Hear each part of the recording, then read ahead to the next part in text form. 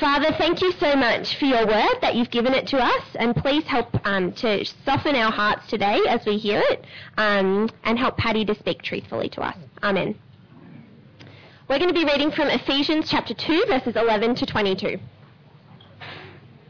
It's up here on the screen for us. Therefore, remember that formerly you who are Gentiles by birth and called uncircumcised by those who call themselves the circumcision, which is done in the body by human hands, remember that at that time you were separate from Christ, excluded from citizenship in Israel, and foreigners to the covenants of the promise, without hope and without God in the world. But now in Christ Jesus, you who were once far away have been brought near by the blood of Christ. For he himself is our peace, who has made the two groups one and has destroyed the barrier, dividing the wall of hostility, by setting aside in his flesh the law with its commandments and regulations. His purpose was to create in himself one new humanity out of the two, thus making peace, and in one body to reconcile both of them to God through the cross, by which he put to death their hostility. He came and preached peace to you who were far away, and peace to those who were near. For through him we both have access to the Father by one Spirit. Consequently, you are no longer foreigners and strangers, but fellow citizens with God's people, and also members of his household, built on the foundation of the apostles and prophets, with Christ Jesus himself as the chief cornerstone. In him the whole building is joined together and rises to become a holy temple in the Lord. And in him you two are being built together to become a dwelling in which God lives by his Spirit.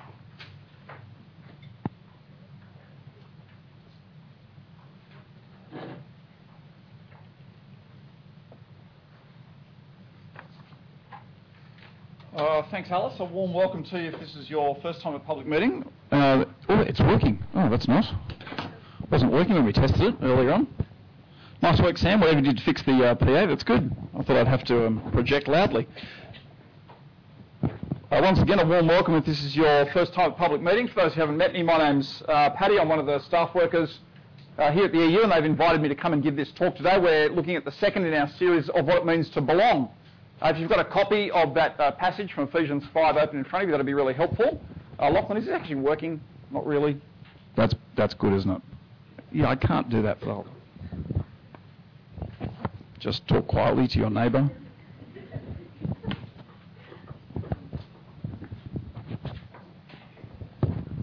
Okay, that'll do. I don't know. Now you can stop talking. Okay. I wondered whether or not, if this is your first time here, if you weren't here last week, a warm welcome to you. If you've come back the second time, then we're really glad that you're able to join us. Apparently, according to the promotional video, which I only just saw, this is going to be a, quote, cracker of a talk, quote. So I really hope I can meet up to your expectations. But this week we're continuing our series on belonging. I wonder whether or not there are times in life, very sort of tangible times in life, where you've known that you have not belonged. I shared one of my experiences last week. For those who were here, it was my sort of first couple of weeks of university. I walked onto campus and knew nobody, actually, out of about 25,000 other people. For you, I don't know what it was. I was reading in the newspaper this morning, and I was reading about some of the riots that had been going on in Charlottesville over in America with some of the sort of alt-right, what they might call the white supremacist movements. It was very interesting that one of the quotes that came out was the claim that America belongs to white people. That made me feel a little bit like I don't belong, even though I am Caucasian. I just thought that is not something that I would ever utter, nor is that something that I would ever say, yet that's clearly someone who is of the same race as me who is making that particular claim. But I must admit, when I read it, I felt really uncomfortable and thought, actually, that just makes me feel... I'll give you another illustration. This one, very interesting. I was at the time, about 10 or 12 years ago, I went to visit Castle Hill Woolworths. I think it was Castle Hill Woolworths. Anyone from Castle Hill Woolworths? Yeah, boys. Yeah, Shaq. Yeah, okay. Go on a second. Now, this was 10 or 12 years ago, so things may have changed a little bit. I walked into Castle Hill Woolworths. I was on the way home from Maru, of all places. Lovely Maru. And I just needed to do some shopping. So I walked into Castle Hill Woolworths, and I'm walking around just picking up a few groceries for dinner that night. And after about 5 to 8 minutes, I started to feel quite unwell, like physically quite unwell. I thought this is a bit unusual. Maybe it was the Maru food, maybe it was the travel. I started to genuinely feel quite unwell. So I finished my shopping and left, and I really couldn't work out why I'd felt unwell. Once I'd left the shopping centre, a couple of minutes later, I felt fine again. There was something about me being in the Woolworths that made me feel very uncomfortable. And I realised afterwards, about a couple of weeks afterwards, what it was. At that particular time, I was working as a staff worker over at the University of New South Wales. At that point, the campus was about 75% Asian and 25% non-Asian. I was living out in the eastern suburbs in Kingsford, very dominantly populated with Asian people. For me, that was sort of home. When I walked into Woolworths, the reason why I felt uncomfortable was I felt out of place because there were no Asians in there. Now, I don't know what it's like now. I've not been back. I'm not being detrimental to any particular race, but my own experience of being in that place, even though I was a Caucasian and arguably fitted in perfectly, was that I felt completely out of place, didn't belong, and it actually made me feel physically unwell. I would not have thought that. It was a really interesting experience. What is it for you, perhaps? A moment when you've actually felt that tangible, I really don't belong. What is it about not belonging and not feeling like we don't belong that makes us feel uncomfortable? We've all had experiences where we genuinely know we're on the outer. Why is it that Instagram and Facebook sometimes, if not often, tend to raise that feeling like we're missing out? Which is why we keep swiping, isn't it? To try and find something else that we think we will connect with, something that we will belong to. Underlying our anxieties of missing out is actually the desire to belong. It's the desire to be part of something other than ourselves. And I think we know this to be true, even if at times we don't like admitting it. Because as soon as we admit it, we're recognising that we're not content with who we are. We're not content with our place in life. I think when we consider what it means to belong, we really hope that what it means is that we've found our place. That we know where we're meant to be, that we feel like we've been accepted and valued, and that our actions are recognised.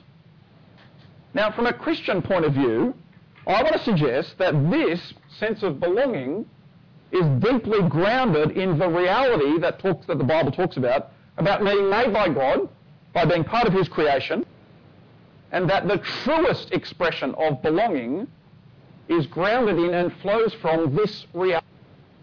We've found our place.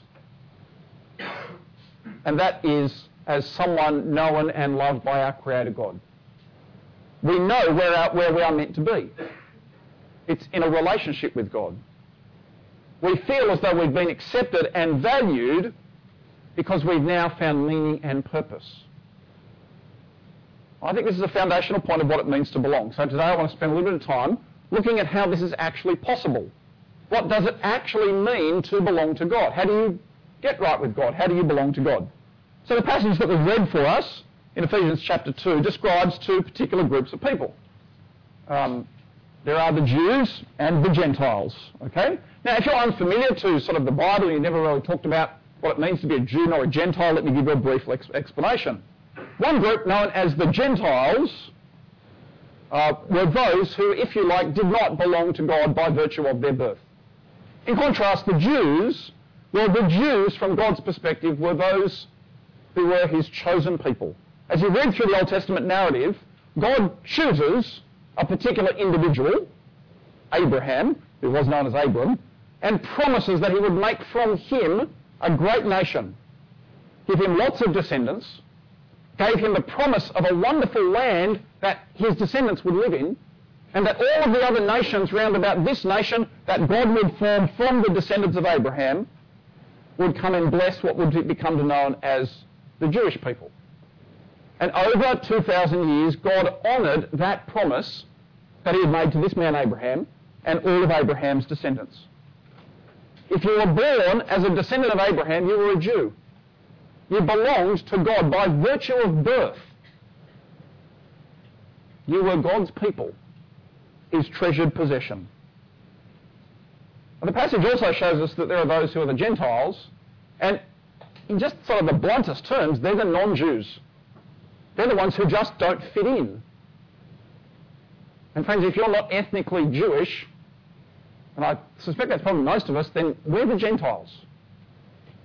By birth, we actually don't belong to God. Now it's interesting that throughout the Old Testament there's this notion of a Christ figure. And we saw this when we read the particular verse. One of the first verses that was read for us, we're not there yet, was in verse 12, which says that we are excluded from the Christ. We are separated from Christ in verse 12. Now this Christ was a figure who was promised to come throughout the Old Testament. It was a particular individual who God would raise up, who would bring about God's kingdom on earth. It was a person who perfectly obeyed God, who would come on behalf of God, God's anointed king. Now this great person, this Christ or Messiah, was someone who the Jewish nation were looking forward to for hundreds, if not thousands of years. And the reason why the Christ needed to come was for two particular reasons. Firstly, because time and time again the nation of Israel had actually wandered away from God and disobeyed him. They needed rescuing, essentially from themselves. And secondly, all of the other nations round about the nation of Israel had little respect for the nation of Israel, and probably even less respect for their God. And God had decided that this messianic figure, this Christ figure, would come and judge those who stood against God. So if you are not a Jew, of which I'm not, and I suspect many of you are not, then friends, if you are not a Jew, you had a major problem. There was no way that God could declare you part of his family. There was no way you could be right with God. There was no way you could be included in God's plans. Just to put it bluntly, but obviously you did not belong. And you might say, well, actually that's okay. Maybe the Jews can just have their God and I'll have my God or my non-existent deity or just my non-existent nothing. As long as we tolerate each other's gods, then the Jews can have their God and just get on and do their thing, and I'll just do my thing over here and everything will be okay. Well, maybe, but let's listen to see what the God of the Israelites says about all of the other people who don't respect him. In Jeremiah there's this prophecy. It says, the clamour will resound to the ends of the earth, for the Lord has an indictment against the nations, essentially the Gentiles. He is entering into judgment with all flesh, and the wicked he will put to the sword, declares the Lord. Doesn't sound promising if you're part of the nations.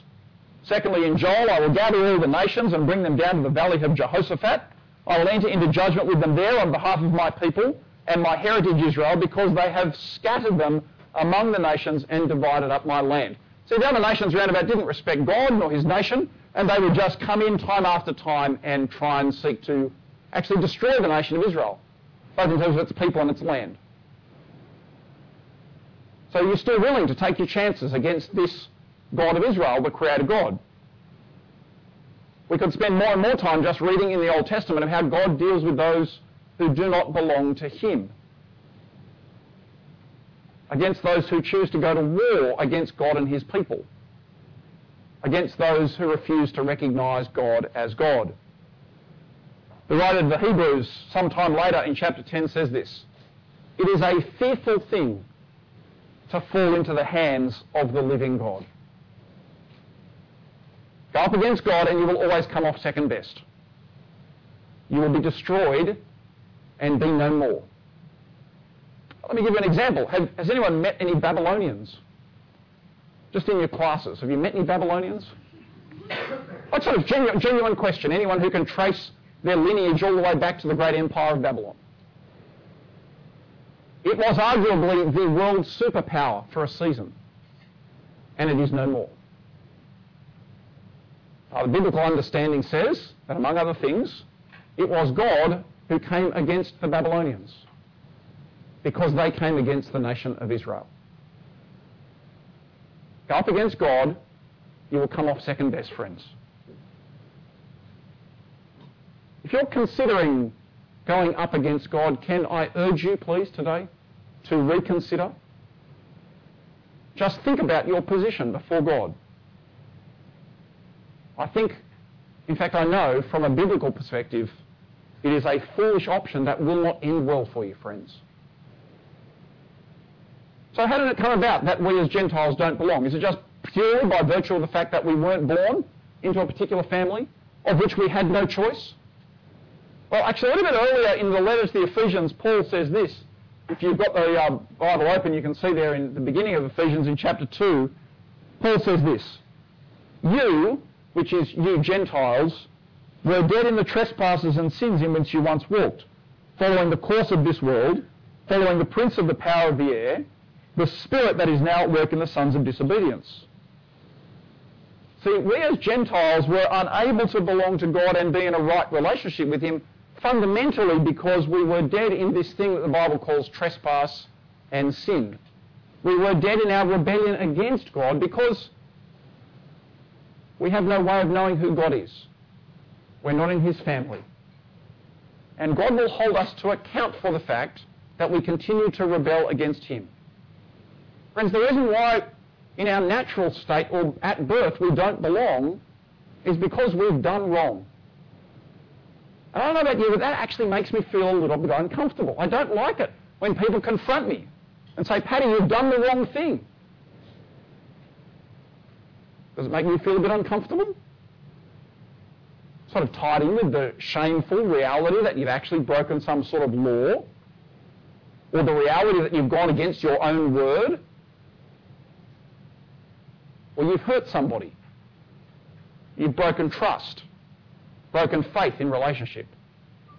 And when someone holds you to account and tells you that what you have done is wrong, we do feel a bit uncomfortable. We don't like hearing that we've done wrong. But friends, today we do need to hear it. For without rightly understanding that we have done wrong, we will not fully comprehend that as a result we do not belong to God. And if we don't appreciate and recognise that, we won't appreciate just what He has done for us to enable us to belong. Notice what verse 12 says, some of the consequences of not belonging. There's 4 things that are said. Paul points out here 4 things. Firstly, we, that's the Gentiles, are separated from Christ. We're separated from the Jewish Messiah. All of the good things that He was going to come and do, we as Gentiles have no natural part in. A little bit like the child sort of standing at the glass of the lolly shop. You can see in, you just can't access it. In some senses, the Gentiles could observe what was going on in the Jewish nation, but were unable to get there. Oh, let me give you an example. Back in Herod's day, when he rebuilt the temple, he placed this sign up at what was called the Court of the Gentiles, which was an area outside the sort of the main part of the temple.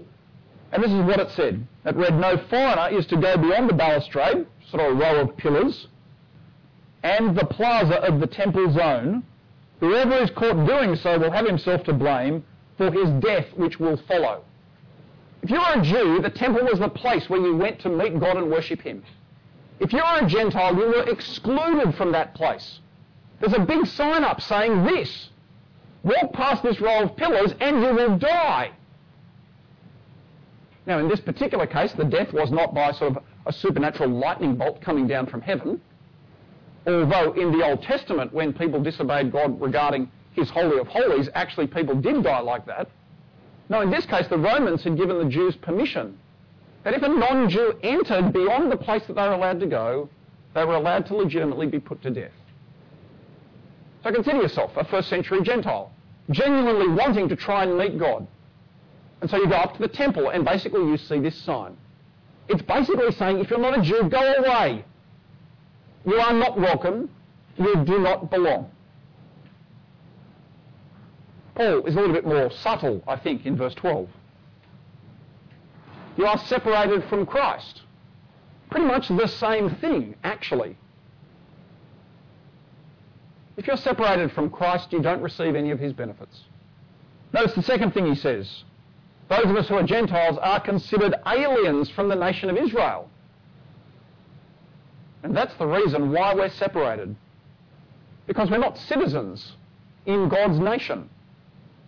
Now, if you, like me, are a citizen of this particular country, think sort of Dorothy McKellar, a sunburnt country, a land of sweeping plains, rugged mountain ranges, of droughts and flooding rains. I had to learn that whole poem at school, and now I have to read it because I can't even remember half a stanza. But if you, like me, are a citizen of this country, and many would say it is genuinely a fine country, then you probably don't know what it meant to be a refugee.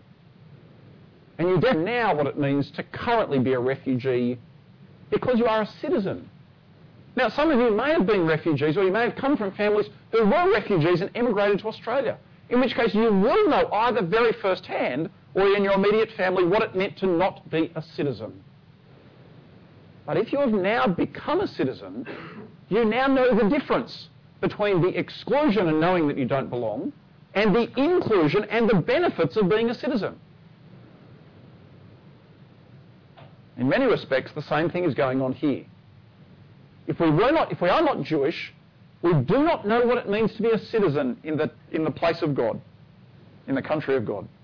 Thirdly, notice here, as a result of not belonging to the nation of Israel, you genuinely just miss out on all the benefits. So in this case, notice what Paul says.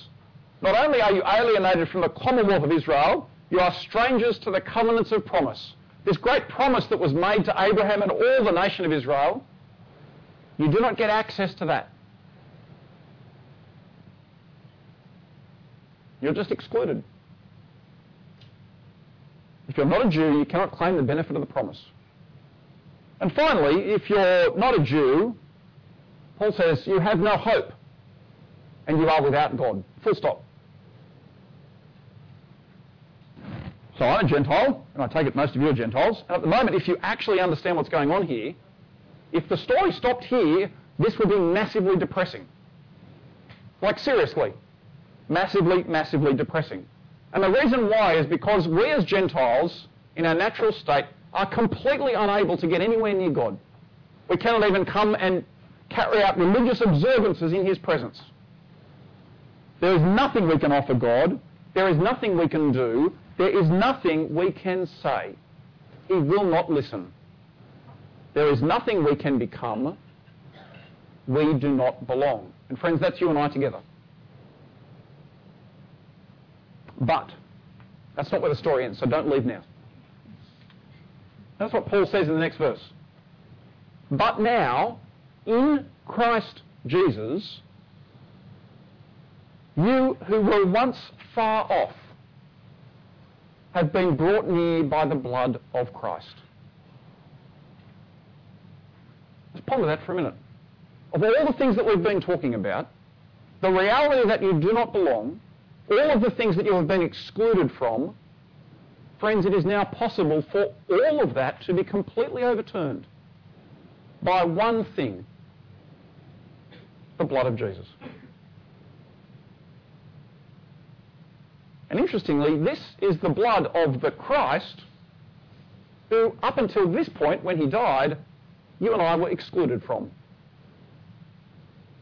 Those of us who were far off, who were alienated, who were outsiders, those of us who are not Jews, now by His blood, we can now belong.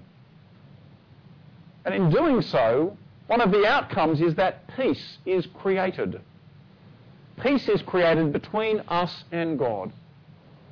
For all of us who were in hostility towards God, actively and passively, by our willful rejecting of Him and our active ignorance of Him, God's anger against those things is now turned aside. And Jesus takes that on the cross. In this little section in verses 14 to 17, Paul talks about peace 4 times. Because the peace that comes enables God and you and I to now be at peace. See, peace here between God and anyone who will accept God's offer is established because of the man Jesus Christ.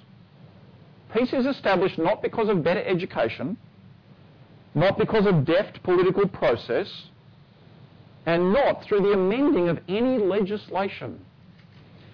Because the work that God does in establishing peace is a work that changes our hearts, to rightly orientate them towards Him that we might love Him. Paul also writes here that the particular commandments that stood against people, that showed that they were actually willfully rebelling against God, these commandments have now been done away with.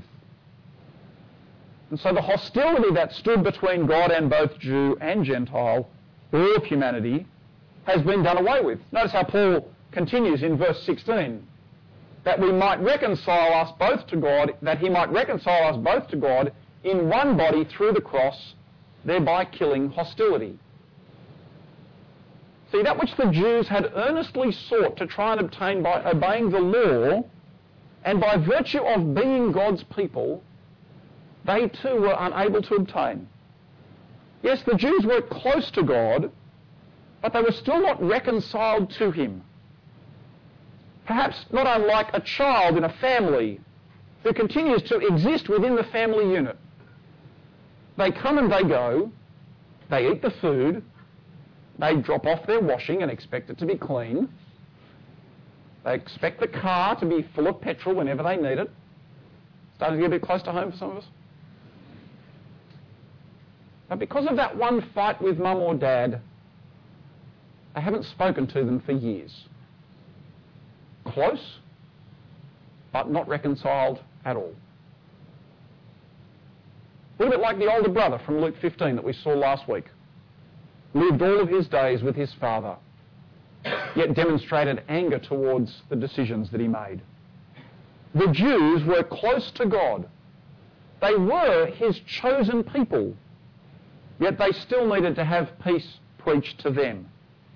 For they needed to be reconciled to God, and in Jesus this was now possible.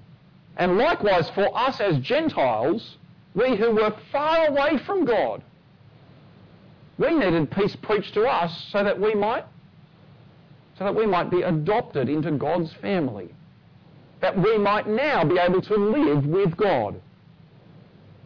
We needed to hear that we were acting in a hostile manner towards God, but the death of Jesus enables that hostility to be dealt with and peace to now be brought about. And the outcome of peace between us and God is that we now call him Father. We have access to God through his Spirit. It's the same Spirit for both Jew and Gentile. And not surprisingly, although perhaps unexpectedly, because this Spirit now works in those who have accepted Jesus, it means they too can live peaceably with other people. Friends, today we've heard about the offer that's made to all people. It's an offer that's worth considering if you've never considered it before. It's an offer that was made both to the Jew, but here particularly to the Gentile. That Jesus dies as the Christ to reconcile you back to God. Turning back to God requires you to do a couple of things. Firstly, recognise that the reason that you don't belong to God is because you've done the wrong thing. And for some of us, that's going to be hard to accept. Even though I think with some time on reflecting on the way in which we treat God, we realise actually we've not treated him as we should have. It means we accept that we can't reconcile ourselves back to God. No matter how hard we try, no matter what we do, no matter what we try and offer God, we will not be able to reconcile ourselves back to God. But we recognise that Jesus dying as the Christ means that you and I can be reconciled back to God, and that offer has stood for the last 2,000 years. It means accepting that you need God's offer of help. It's recognising that the outcome of reconciliation will be peace between you and God. That you will accept with thankfulness what God has done for you in giving of his Son. That you recognise that Jesus' reconciliation means we can now call God our Father. And that we accept that a relationship with God is our rightful place of belonging, with all other attempts at belonging paling in comparison. And it means recognising that our lives will then be lived differently because we now belong to God. Friends, today is a great day to be reconciled to God. If you don't yet belong to God, can I urge you to consider today the offer of God's reconciliation that you might belong to him? Alice, over to you. Great. I'm going to pray to God now, so if you join with me. Father, thank you that we are able to belong to you despite our nature to turn away. Help us to accept your offer of help. Please help us to understand who Jesus is and what he has done to allow us to know you as our God. Thank you that Jesus allows us to belong to you and for the great grace and joy we can receive in knowing you. Forgive us from turning away from you and help us to live in peace with you. Amen.